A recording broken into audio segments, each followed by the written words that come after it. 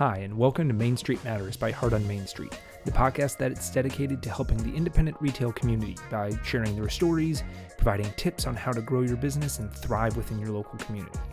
I am your host, Patrick Kaiser. If you'd like to support this show or the organization Heart on Main Street, you can go to heartonmainstreet.org. As I mentioned in our last episode, we're working on some merch. Soon you'll be able to buy stickers, t-shirts, mugs, hats, and so much more to show that you're part of the Main Street movement. If you don't want any of that but still want to support us, you can make a donation at heartonmainstreet.org. All donations are tax deductible and go directly to helping independent retailers grow their business. Plus, I write you a nice thank you note for being awesome. A majority of this episode is a recording of a webinar that we conducted in October 2023 with Dane Cohen of Management One. In this conversation, we discuss the vibe session that has characterized some thoughts on the recent economic condition. We also talk about how retailers can rethink margins, play offense with their buying or investing, sharpen their pricing, and embrace markdowns. Dane is an incredibly powerful presenter. I have seen him speak at Crystal Volkaitis' Evolve conference, as well as the Whiz-Bang Retail Success Summit, and I am always amazed with, first, his subject matter knowledge, but also his ability to take complex concepts and explain them in a way that even my caveman brain can understand. I, again, came out of our webinar learning so much, and I hope you all will enjoy. There is a presentation aspect to this, so if you're more of a visual person and would like to watch this webinar, you can view this or any other webinar that we've conducted by visiting heartonmainstreet.org/education. Now, without further ado, here is Dane Cohen. Hello and welcome to the Main Street Matters webinar. My name is Patrick Kaiser. I am the Executive Director of Heart on Main Street. We are a nonprofit organization dedicated to helping independent retailers by providing resources and tools to be able to help you thrive within your local communities. This is a monthly webinar series. Actually, we've been doing a little bit more than monthly recently, but we really aim to provide great education for you so you can reinvest back into your businesses and help you grow as a retailer. Our guest today is Dane Cohen, the Director of Sales and Business Development for Management One. Management One is a leading inventory management, financial planning company, really specializing in working with independent retailers and to provide training and support and accountability to help create financial stability for you all. So Dane, thank you so much for joining today. Hey, Patrick. Thank you so much for having me. Very excited to be with you in the community.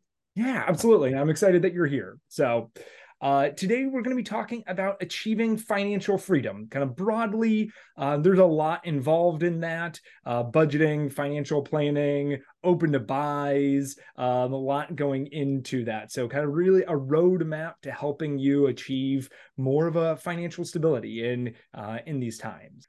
Dane, I don't know about where you are, but where I am, the weather is changing, the leaves are turning colors. So that means really one thing: budgeting for next year. And exactly, that's the only thing that it means, right? But so how can we really achieve our financial freedom as we're going into 2024? Yeah, so I'm going to get my screen up here in a moment. But listen, I love that the way of framing this, right? Financial freedom. Yeah. And really, here's why. There are some basic rules of retail from a financial math perspective. And success is actually really easy to calculate on paper. Not saying it's easy to achieve, Sure. but it's easy to calculate on paper. What you need to do in sales, what you need to hit in margin. These are really firm numbers that we can know, right? And what it takes to be profitable. And if we miss those goals, how that's going to set you back. So the key to financial freedom is, one, level setting those goals, right? And working from a place of knowledge. And a place of knowledge is a place of power. So you're never going to achieve financial freedom if we don't know at the very start, what do I need to do in sales to cover my basic expenses, to keep the lights on? So in this presentation today, and we call it the roadmap to making money in today's retail climate, because we know it's a climate, Yeah, right? absolutely. And it is changing every year. So Changing every year, every month. It seems so. Things seem to be moving so fast. But there are some we're going to talk a little old school retail, a little tried and true principles, and how we can really frame our business minds to be geared up for profit and cash flow.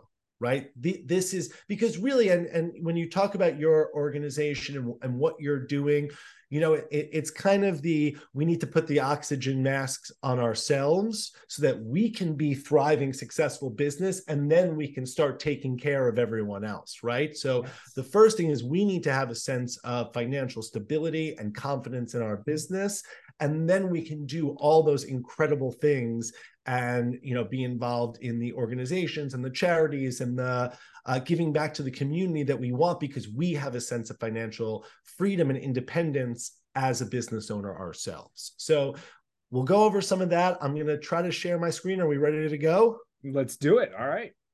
All right. All right. Boom. We can see it. Can we see this? Yes, I can see you, right? Hi. Okay, great. I just like to make sure because I like to take some notes. So we have 45 minutes and we have a lot to get through. So I'm going to jump right in, and we are going to start by talking about the state of the current retail economy. And I just want to go over some very high level numbers right now. Okay. So first, let's look at gross domestic product in Q2. Now we're talking Q2 numbers. I'm going to explain to you why this is going to impact your business. I promise I will make a point here, so just stay with me. So did gross domestic product, GDP, which is the main indicator of the economic health, did it rise or fall? And we're talking Q2 of 2023. Well, it was up 2.4%, and that's adjusted for inflation. Okay, so that's a great sign. Did consumer spending increase? Well, yep, it did. 1.6% in Q2. And I kid you not, it was fueled by services. And a lot of economists say that Taylor Swift and Beyonce tickets were a huge factor in economic growth in that 1.6%. So we need more Eras tour. We need more to really increase that. Yeah. Just have her keep touring all year round, every year. But why that's so important, right? There is money out there and people are willing to spend in the places that mean something to them, right? So people love Taylor Swift. All of a sudden, they have money for those tickets. So just like Taylor, we got to think like Taylor, create a product that people want, a brand, a retail store, deliver the goods, and people are willing to pay. So there's money out there in the economy. Did personal income rise or fall? Well, personal income was up 2.5%, and that's after taxes and adjusted for inflation. So people have more money in their pocket. And I know that's counterintuitive to how we feel, perhaps, but the numbers do not lie. Finally, inflation. Well, did inflation rise, right? That's the big concern out there. It did. It was up 2.6%, but that is the lowest it's trended since the pandemic. So it is now trending downwards. It was up to 4.1% at the beginning of the year. It's now bumped down to 2.6%, and it's looking to trend down once the Q3 reports are released as well. So it did increase. It's still rising, but it's downtrending at a slower pace. And then finally, we're looking at the last report from that quarter, June retail sales. Well, they were pretty flat, but we eked out an increase of 0.2%, and that was driven by women's clothing stores, shoe stores, and department stores. Okay, so now we've seen May, June, both increases, a little bit flat, but again, there is strength in the economy. So I'm going to tell everyone a little term that's been floating around with the economists, and it's called the vibe session. The vibe session, kind of a funky term. What is that? Right? It's a fun term. Yeah. It's a fun term. It's a vibe session. So what does that mean?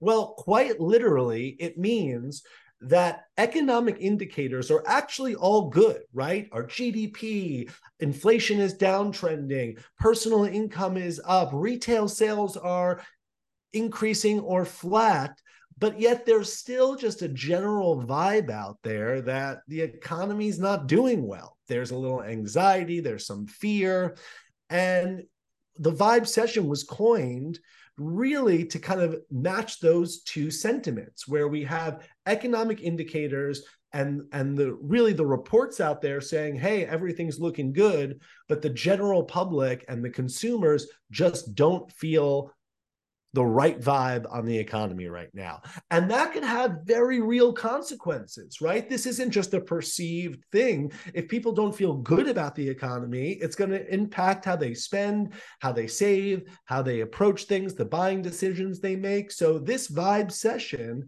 could become a very real recession based on kind of a self-fulfilling prophecy. So is that because of the last several quarters before that, some trepidation there that people are just kind of maybe weary of something happening in the future, or do they kind of know why the vibes are off? The main reason is because bread and milk, the price of bread and milk is increasing, right? Okay. So every time you go to the grocery store, I could give you 700 facts of why the economy is good, but if you're checking out at the grocery store and your bill is bigger than you're used to it being, it just creates a very it's very hard to get over that feeling that things are in a bad state. So inflation has really real effects. It really forces people to think about their wallet, their pocketbook at all times, because every place they go, they're seeing rising costs.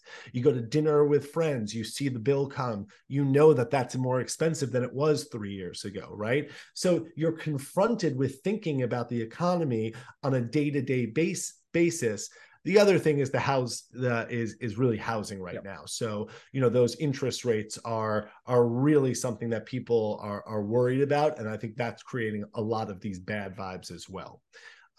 So let's look at the facts, though. We took a survey of our retailers, and why this is important is I could give you all the economic data that I can give you, but that doesn't represent Main Street. Right? That's looking at these big forces in the economy, and it feels so distant. So this hopefully is a little bit more representative of what's actually happening in independent retail, because we at Management One, we work with all independent retailers. So when we look at sales right here, we're looking at sales across the independent retail community. And we work with about 1,100 retail locations. So here we see we're going 12 months back.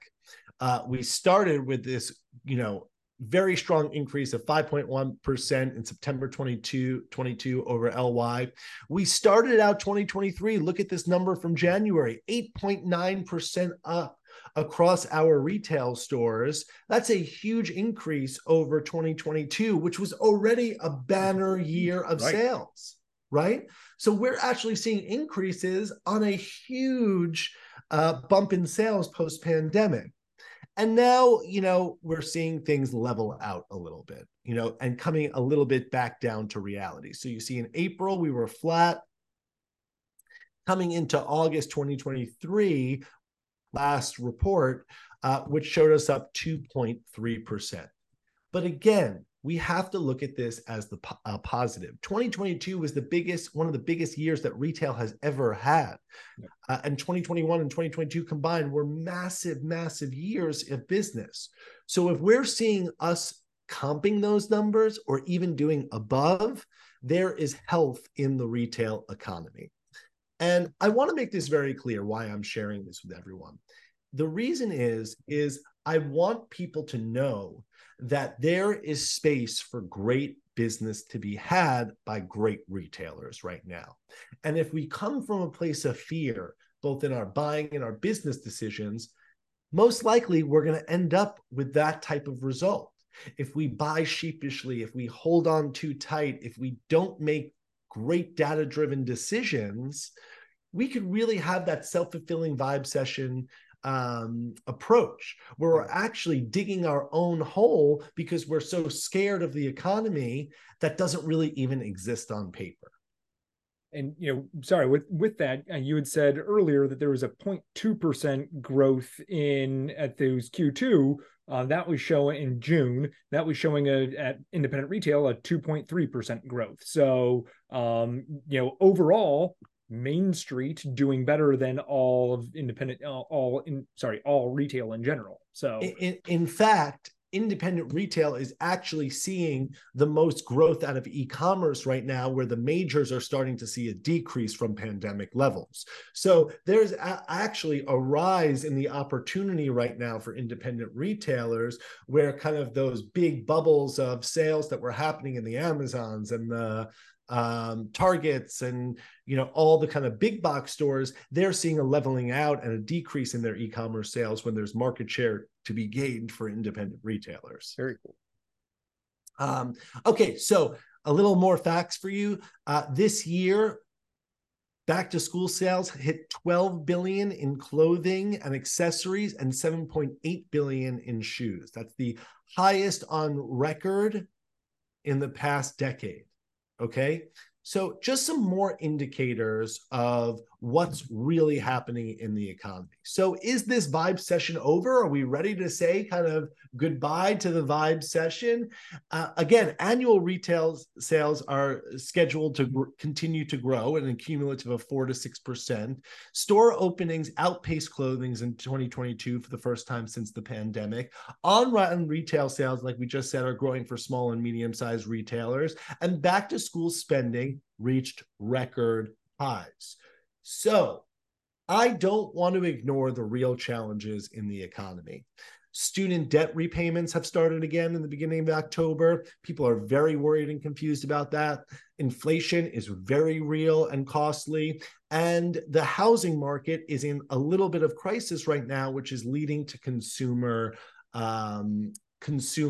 fear and instability in the market. So there are real challenges. But again, if we've learned anything from Taylor Swift, when the product is good, people will buy it.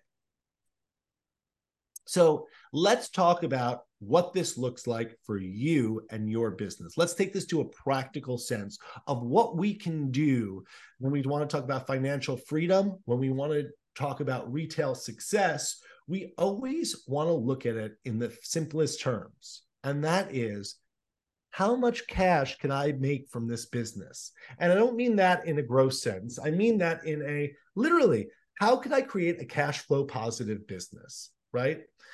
Because there are a lot of factors of success in retail, but the number one factor for an independent retailer is, over the course of the year, can I keep cash flow positive, and can I continue to generate cash while investing in inventory at the same time? So here are the 4 areas that we're going to cover. We're going to rethink margin. This is super important, and it's going to be super interesting when I lay this out for you about how to think about margin. A lot of retailers are so caught up on margin, but there are other ways to think about what success looks like in a retail business. Playing offense, okay? This goes back to that vibe session mentality. We don't want to be on the defensive and cowering to what we think is happening. We want to play offense and look at our data and make decisions that are going to be aggressive in the areas that we are seeing success and build on that success. Sharpening pricing. This is so important and so overlooked as a tool for retailers. And I'm going to show you how it's really just bottom line dollars. And then finally, embracing markdowns. Say it with me, embrace markdowns. A little scary there. Thank you, Patrick. And this is a big one because we view it as an enemy sometimes. And we're going to see, are markdowns an enemy, or could they be a friend? So we're going to go through these topics, and hopefully we'll learn some lessons, and then we'll open it up to questions. So cash flow, okay? This to management one is the biggest really indicator of a retail business being successful or a retail business having hard times. It's your ability to generate cash in the business. 52%. I'm going to throw this number up there because that's a majority right there. 52%. What am I talking about? 52% is the average cost of purchases for a retailer. So let me put that in the simplest terms. That means that of all the cash that you generate in your business, 52% of that goes right back into inventory. That's it. Half of your money, plus a little more, just goes right back into inventory. So when we talk about financial freedom and success in retail, it's all rooted in your inventory. It's all there. Your ability to invest correctly is crucial to how you're going to perform. So let's talk about, I just talked to you about cost of purchases. Let's talk about cost of goods sold. Okay. We all know that cost of goods sold is literally the backbone of gross profit. That's how you calculate gross profit. And if anyone kind of has questions about that, I'm happy to talk through that. But we get to our gross profit margin by understanding our cost of goods sold. It is the most misleading term in all of retail. Here's why. It is literally just calculating the cost of the goods that you sold. It doesn't take into account all the other stuff sitting on your floor that may or may not be selling. And let's look at what this looks like from an accountant perspective. Okay, so we're going to do a little math. I know we're going to feel like we're in an Econ 101 class. I hope to not be too dry, so stay with me. Cost of goods sold is literally calculated by this simple formula right here. Okay, so your accountant would look, okay, Jane's Dress Shop started the year with $250,000 worth of inventory. They purchased over the course of the year $700,000 worth of goods, and they ended the year with $350,000 in inventory. Your cost of goods is quite simply $600,000. That is this big term in retail accounting that everyone lives or dies by. So our sales, okay, right up here, great job. This retailer did $1 million in sales. That's awesome. And if we take the sales and subtract out the cost of goods, we're left with your gross profit, $400,000 in gross profit. Hey, woo. Great year. Okay. And then we have our expenses. We have rent, we have payroll, we have electric bills, we have utility bills, marketing costs. So all of our expenses total $350,000. So you get on the phone with your accountant at the end of the year and he says, Jane's Dress Shop, great job. You generated $50,000 in net profit. Woo, woo, woo. Okay, great. We did it. Let's see what your bank account sees though. Okay, same exact numbers, same exact business. Okay. Well, it's really simple. We just told you that Jane's Dress Shop purchased $700,000 in clothes and then had $350,000 in expenses. The money that came out of the business that year was $1,050,000, and we only did $1 million in sales. So your accountant is telling you you made a net profit of $50,000, but your bank account tells you you lost $50,000. You're in the red $50,000. How could that be? And this is why the accountant is looking at all of your old merchandise as an asset. They're looking at it as an asset. Everything you have on your floor is an asset. Management one looks at it. The time that merchandise hits your floor, it's already a ticking liability, right? Yep. If you're in a fashion business, if you're in a home goods business, an accessories business, you know you have a window to sell these goods. If you're getting if you got in some fall great sweaters in August and we're still sitting with them in October, those sweaters, the countdown has begun to when they're going to go out of season or potentially out of style, right? So we're looking at it from the simplest of terms, which is what's your cash in versus cash out position? What did you sell at retail minus what you received at cost? And that's your cash margin.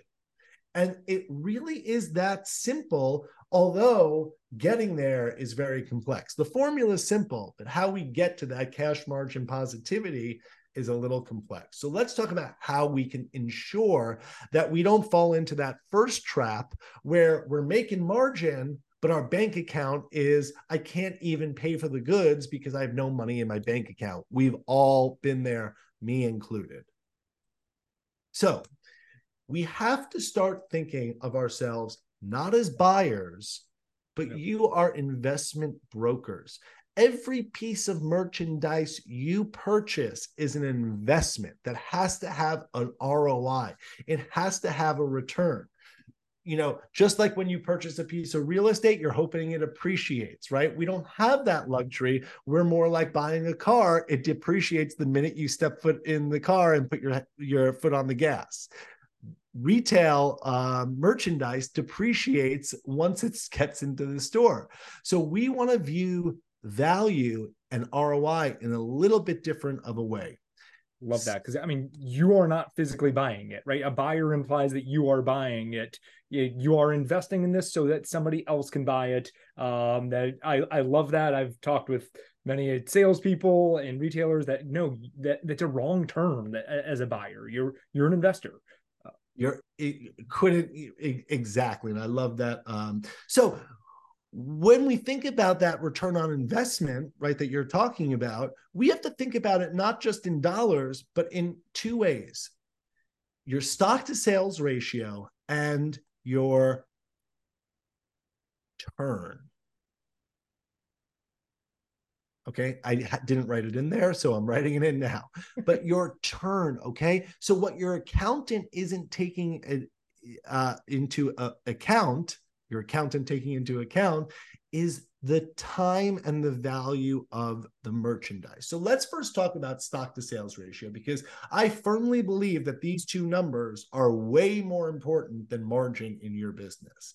Let's talk about stock to sales ratio. Okay. So in simplest terms, here's the best way that I like to communicate stock to sales ratio. Well, it literally is just how much goods do you need in comparison to the sales that you want to do. So if you want to sell $100 worth of dresses, how many dresses do you need in order to sell on your floor in order to sell that $100? Well, the answer is you need $100 worth of dresses to sell $100, but we all know we need to give some selection. We need to give some cushion so that we don't sell out. So maybe you need $200 to sell that $100. Think about it like this. You have company coming over and you and your spouse are arguing about how many sandwiches you need for your company. You have 20 people coming over and you turn to your spouse and you say, honey, I think we need 20 sandwiches for 20 people. And they say, no way, we need 35 sandwiches. Are you nuts? How are we going to give 20 sandwiches? What if someone doesn't like one of them? What happens if we need 35 sandwiches, right? Yeah. And so two things are going to happen. If you order 20 sandwiches, people are going to come to your house and go, I couldn't find what I wanted. There wasn't enough selection. I'm hungry and I'm walking out unhappy. And we're going to talk about it in the group chat later. Okay. That's option one. Option two is you go and you buy 40 sandwiches and you have so much leftovers. You put it in the fridge. Your whole fridge is taken up by leftovers. They go bad because no one eats it. No one in the family wants the sandwich. You're eating it for breakfast. You're eating it for lunch. You're eating it for dinner. And you're like, get these rotting sandwiches out, and you end up throwing them out. And now you've wasted money. And so both situations are potentially bad, right? And that's an overstocked or understocked situation. That's your stock to sales ratio. It's a really interesting way of thinking about it, right? What is the Goldilocks of inventory that I need? And buying to that amount is going to be so crucial to your success, right? Because we won't need to buy enough that we are satisfying the customer's needs, but not too much where we're just going to have wild overages and then end up having to clearance out those goods.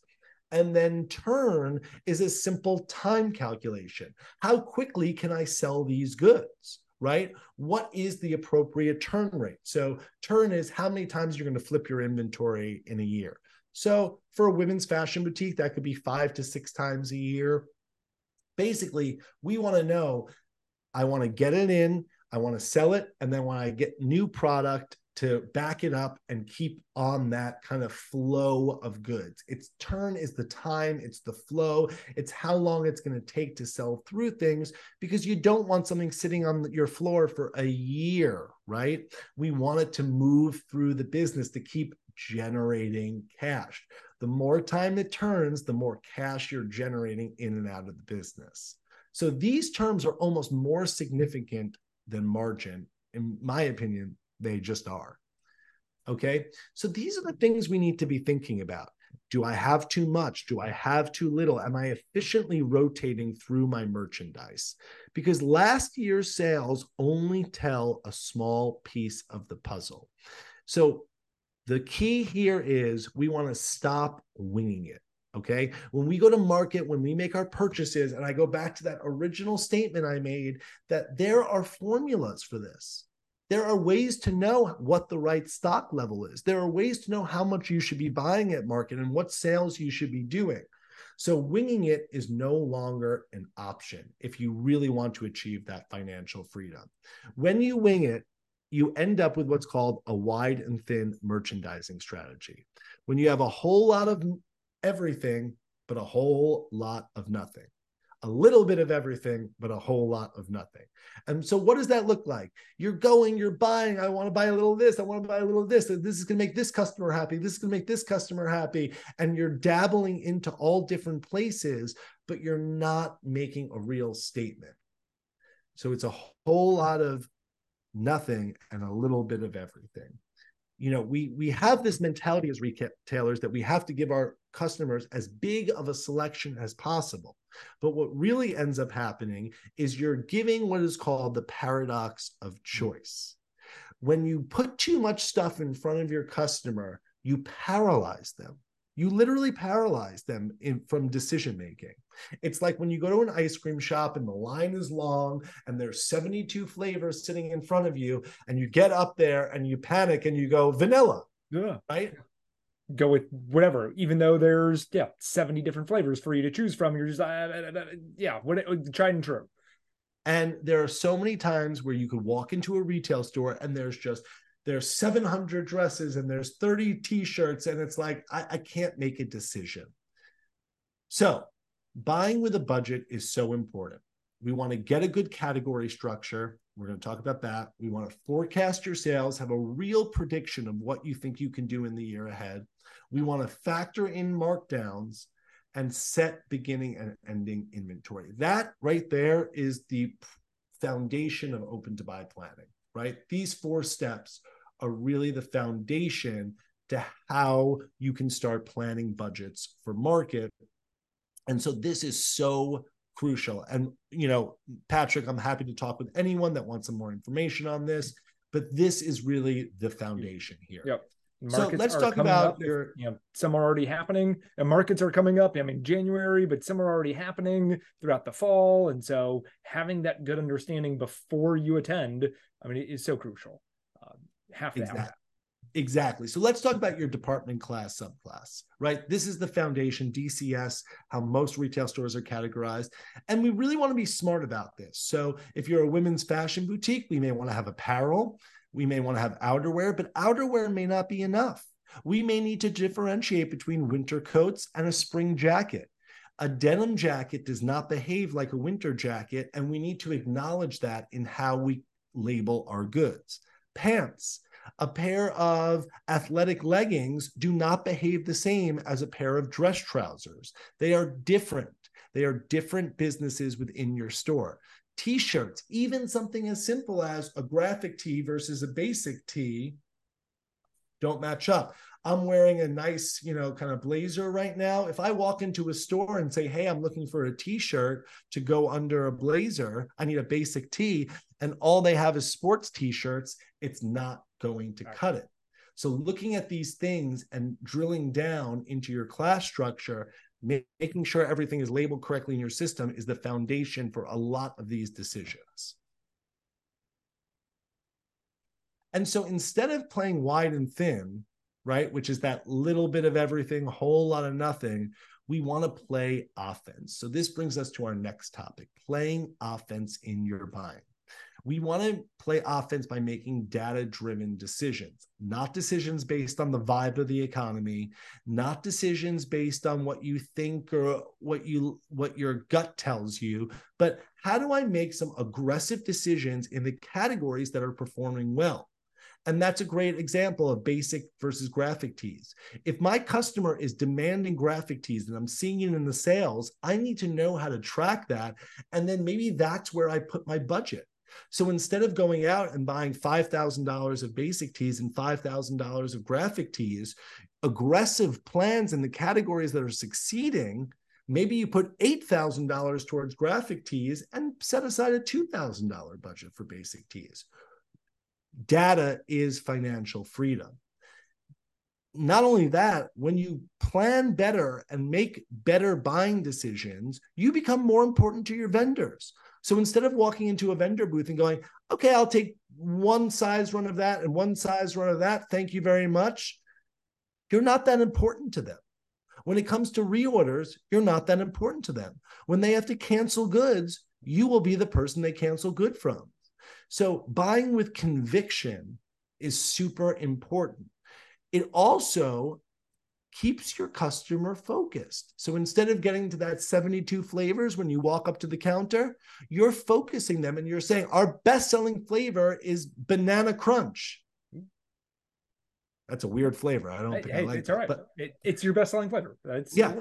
Or chocolate chip cookie dough fudge monster. That's the best flavor. You're focusing the customer, right? And you have to think of yourselves as the original influencer, the original trendsetter. And it helps you actually avoid excessive markdowns. Counterintuitive, the more aggressive you buy on what you think is going to do well, the less markdowns you're going to take. Because if something doesn't work, you can chop it off at the leg and get rid of it, right? You don't have to let it drag you down. When you have a little bit of kind of sized out mess all over your store, you can make definitive decisions if something works or doesn't work. Keeping it fresh. This is turn, right? So when we talk about turn, we're talking about that continuous flipping of merchandise. Here's some really interesting facts for you. 90% of your sales, on average, will come from merchandise that's less than 10 weeks old. That's the window. A vast majority of your business is coming from new goods. In most businesses, 50% of your sales will come from goods that landed within the same month. So having a fresh flow of goods is so important. And let's look at what the flow of a retail store should look like. At the beginning of the season, you want to avoid front loading everything, right? A lot of people make that mistake where they just bring in everything they can as early as they can. We're getting ready for fall season. Let's land it all in August and get everything we can at once. And then October comes around and you're left with scraps. So we want to avoid front loading and instead continue to flow in new goods to the peak of the season. Once we hit peak season, then we want to start thinking, and by the way, now would be that time in the fall season, right? We're already there. What could I start marking down? What did I get in August that just hasn't sold well? The sell-through isn't there. And we want to start planning our markdowns. And then by the time we know it, we're off to the next season. So this is a cycle, this inventory cycle. We know what's happening, and what's tied up in this whole thing? Cash. It's all your cash flowing in and out of the business. That was not a good way of writing this, but it's all right. This looks like a serial killer did this, but it is cash. This is your cash. This flow of goods in and out, this careful, meticulous way that we need to buy is going to protect your cash. And I love because it's so often you hear, what's new, or the looking for what's new. And in doing that, that 90% is going to be in the first 10 weeks, the 50% in the first month. But if you can kind of extend out what's new, it's been in our back, but it's new to you. You're extending that season. You're getting things that people haven't seen before, getting that out on the floor. I love that. Yeah. And so I'm going to try to go through pricing and markdowns pretty quickly because I know it's 2:40 p.m. Eastern time here. But I know we're getting through a lot. So we kind of hit now pricing and markdowns are so related because they're two sides of the same coin, right? Pricing is basically how much am I marking something up, and markdowns are how much am I marking it down when it doesn't sell. So they're completely related. Okay, the price you set something at is completely related to if and when you're going to have to mark it down. So first off, let's talk about how to increase prices and why to increase prices. Okay, number one, inflation. Prices are going up everywhere. If you're not increasing your prices to some level, you're being left behind. You lose money. Yeah. Thank you. Any dollar increase, if today I look at this candle, okay, and I was selling it on my floor for $15 and tomorrow I sell it for $16, I changed the price, $16, that $1 is pure profit. It is nothing else but bottom line profit. Just goes right to your bottom line. So if you go in your store right now and say, what can I mark up $1 or $2? That's just going right back into your bottom line. Really important to think about. It's really one of the only ways in retail to make money for free. Okay. And I hear a lot of complaints. Oh, I can't raise my prices. My vendors set the price. I do keystone markup. I double the wholesale price. It's too much math. I just double and kind of add $1 or $2. Well, let me show you what this means for your business. Okay. We kind of have cash goals that we set with our clients.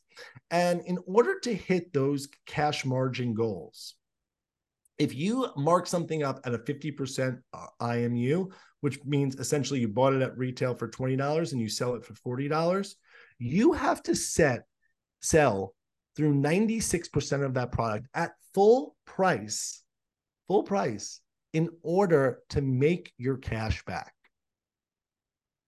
Okay.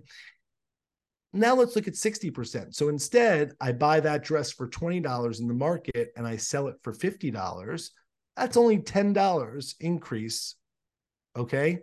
But now I only need to sell through 70% at full price to make my cash back. So the way that you have to think about pricing is it's not just those bottom line dollars, but you better be super sure that you could sell through something at 96% if you want to market at 50% markup and just a keystone, doubling the retail, the wholesale cost, right? So there are real implications to how you price.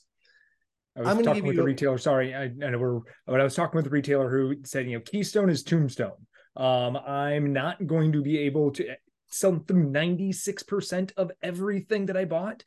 That's going to sink me if I'm only doubling the price, if I'm only selling it that. That's going to be the death. So I've always had that in my mind. Yeah, keystone is tombstone. You have to do more than that. I love that. And I'm going to give you a great example, a quick little anecdote. These sunglasses, we actually worked with this company and helped them with some pricing. And I happen to have known that these sunglasses, it's a great new sunglass brand, a little bit expensive. They sell for $140. That was the price. I was in a retail store this summer, a small new store in a beach town I was vacationing at, and they were sitting there for $118. And I said, hey, I'm a curious person. I'm working retail. I said, is the owner here? I'd love to just, congratulate him on the new store, ask him about his business. The guy said, I'm the owner. I'm here today. I'm helping around the store. I said, can I ask you why you priced these at $118? They're selling everywhere else for $140. He goes, oh, I didn't know that. I just doubled and my heart just went, oh, keystone is tombstone. I love that, Patrick. I'm going to use that. Steal it. I stole it, so you can have it too. And I looked at him. I said, why would you do that? And he said, well, it's easy for me and they're selling. And I said to him, yes, of course they're selling because you're undervaluing your goods. We have to start thinking of pricing as not as what the wholesale cost tells us, but what is the value to my customer? Are those glasses going to sell for 118, or would someone buy them for 145 or 140, which is the regular price anyways? So it is possible to get more markup.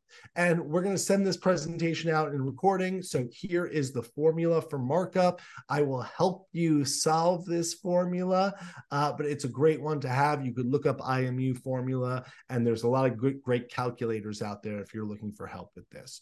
So we want to actually set your markup target. We want to steer clear of just pricing off the wholesale price and instead price off the value. And we want to look for where we can start inching up the price, what areas of our business. And lastly, markdowns, okay? Are they a friend or a foe? Well, I'm going to give you the cheat sheet. They are your friend. Markdowns are your friend. It's a cost of doing business. And don't get me wrong, it's a real cost. There is a real tangible cost to markdowns. But it is going to, one, create artificial demand for product. If this candle has not sold for $20 and it has sat there and sat there and sat there, and I have put it out on social media, great new candle for holiday, come buy it. If I have put it in the front of the store, I put it at the register, I've done everything that I can to create demand. My last stop on the train is I mark it down to $10. I take 50% off, and that is creating artificial demand. So it's the last stop on the demand train. It's an interesting way of thinking about it. I haven't been able to sell it any other way. I've trained my employees on it. I've given my customers knowledge on it. And this is my last stop to create artificial demand. And then Dane, you got a quick question. What does IMU and MMU stand for? Okay, so IMU is your initial markup. So that is, I buy something at a trade show for $10. I buy this candle for $10. The initial markup is I sell it in my store for $20. My initial markup was $10. So that's your initial markup. My maintained markup, my MMU, is, okay, well, I sold 10 of these at full price. I had to mark down some of them.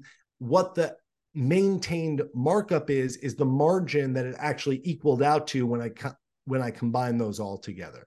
So your initial markup is basically your ceiling of profit, right? You can't go higher than that. It's only going to come down.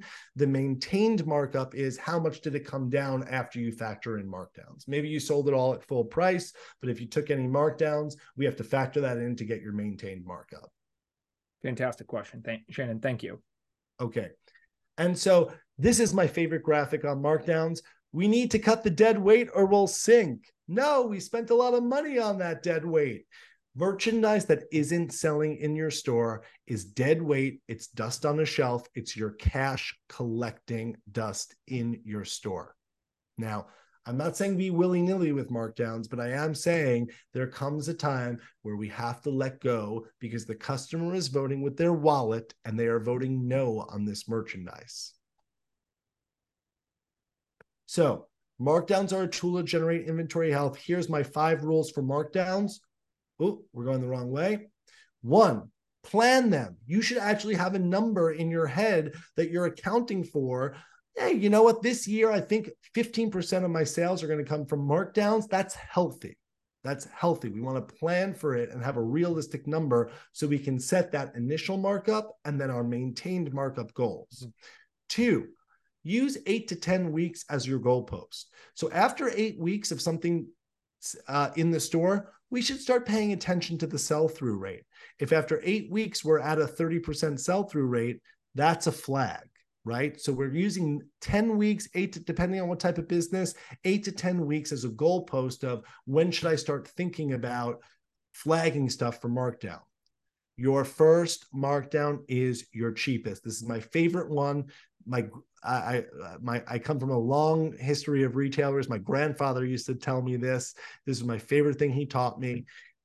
No one wants to see the slow death of a piece of merchandise, right? We don't want to see something get marked down to 10%, and then 15%, and then 20%, and then 30%, and then 50%, and then the stickers, and then it's on a clearance rack. That's like the slow march. It's like cruelty, right? Sometimes we just got to say, you didn't work, you did your best, we got to send you back, right? We got to set you free out to the world. So being a little bit aggressive with markdowns, starting at maybe 30%, giving that some time, sending it to 50%, and really just making some harder decision, because 10% is not a markdown. 10% is giving your email at the register, right? It's a nice perk. It's not a markdown. Learn from every markdown. Actually know, why did I mark this down? Was it the color? Was it the fit? Was it the brand? Was it the wrong style? Did my customer just not like this item? I'll give you for instance, one of the things that I had to learn the hard way. I took over buying responsibilities for the women's division in the business I was working in. And I went and I bought a lot of tops that were had a higher hem. And people said to me, women don't wear tops with higher hems because, they may be a little bit conscious about their image, right? So a woman wants something with a more flattering hem. So I had to mark down a lot of tops. Do you think I went back into market the next season and bought high hem tops? No, I looked for tops that were more appropriate because I learned my lesson. If you keep buying into mistakes, you will keep having markdowns. And then think of it as paying tuition. It's you're paying tuition for understanding your customers. So markdowns are a real expense, but they're a real expense into learning your customer. And so the next time you go to market, you're going to buy a little better, you're going to buy a little smarter, and it's going to help you in the long run. Merchandise should not have birthdays. Never. We're not doing birthday parties unless you're a quilt store that has maybe some fabric that is perennial. We really don't want to have birthdays. And I'm going to leave you with this, and then I will take questions. And Patrick, thank you for allowing me to go over. Well, I just want to one story that I really love, and it's a little cheesy, but it's close to my heart. When JFK visited NASA, and it was around the time that there was the space race, right? And he visited the NASA plant, and everyone was hard at work and running around trying to get the last minute adjustments made, because they were putting, they were sending, this was the big one. This was the Apollo missions. And he said to one of the gentlemen that was mopping the floor, and he said, "Hey, and what do you do for NASA?" And you know what that man responded? This is a, urban legend, but he said, "Mr. President, I'm helping put a man on the moon." And that sense of mission is the same type of passion that independent retailers need to bring to this space, right? You're going to do so many things as an independent retailer. And I've been there. I was a business owner as well, and I know what that is like. The toilet breaks in the customer bathroom. Who do you think's fixing it? The AC is down. The register won't connect to the internet. Your goods are late. There is so many things that are on your plate as an independent retailer. But there has to be a larger sense of mission of what we're trying to do. And you are a pillar of your community. You are a trendsetter in the community, both in the fashion that people are wearing, the goods that people are buying, the home goods, the pet stores. You are enmeshed in the fabric of your community. And so there is a larger mission here. And again, it all starts with creating financial health for yourself and your business and your employees. And then we can spread that wealth around. So I hope we learned a little bit of something today. Thank you for letting me get through that. And Patrick, thank you for that. Keystone is tombstone. I'm going to if I can provide you with one nugget, I mean, heck, I did my job. I always, I've seen you speak at different conferences, and I am always taking away different things of, pricing and margins, how to put out inventory. I mean, I love learning about just how to run a business better and how to have that. So thank you very much. We had a couple, let's see, Cheryl said thank you and lots of information. So thank you very much, Cheryl. If you have other questions, we have a couple minutes here. Dane, if you want to just tell people how they can contact you or how they can get a hold of Management One and learn more about Management One. Well, you could go to management-one.com, and I'm going to put my email right in the chat if that works. Yeah, absolutely. Make sure, let's see, you can probably change it to everyone. Otherwise, I think the default is just to you and I, and that doesn't do any good. So. Oh, you're right. Well, it's Dane, D-A-N-E, at management-one. And Patrick, I'm sure they could just get in contact with you and you could pass them along to me. But absolutely. All right. Well, it was so good being with you, Patrick. Oh, see you all in a month in Orlando. Yes. Will you be in Orlando? I'm going to be in Orlando. Are you going to be in Orlando? All right. There we go. Well, whoever saw this presentation, you're seeing it. Hey, again, probably could pick Sorry, up more. Cheryl. I'll try to make it a little more interesting in Orlando. Sure, make sure to come say hi. First off, Dane, thank you so much for being here. Again, amazing. There's so much great information. You guys do. Every retailer I talk to that is just like, yeah, things were going. And then I started working with Management One, and I've just gotten such a better idea of how to run my business, how to price things. So I know you guys are doing some incredible work, and thank you for being here with us today. Again, everybody, thank you so much. Dane, again, thank you again for being here today. And we will see you all next time. Let's put a man on the moon. Let's put a man on the moon. All right. Or Mars. How about that? or let's just get some more cash in our retail. Let's make some money. Absolutely. Yeah. Good to see you. Thank you for having me. Thank you. Thank you so much for listening, and I hope you enjoyed. You can register for upcoming webinars by visiting heartonmainstreet.org/education.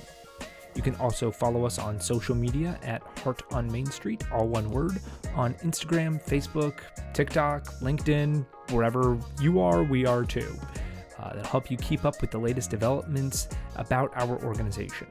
Be sure to tune in every Monday and follow our Main Street Monday tours of different cities and learn about the retailers there, what makes those retailers great, and what allows main streets to thrive.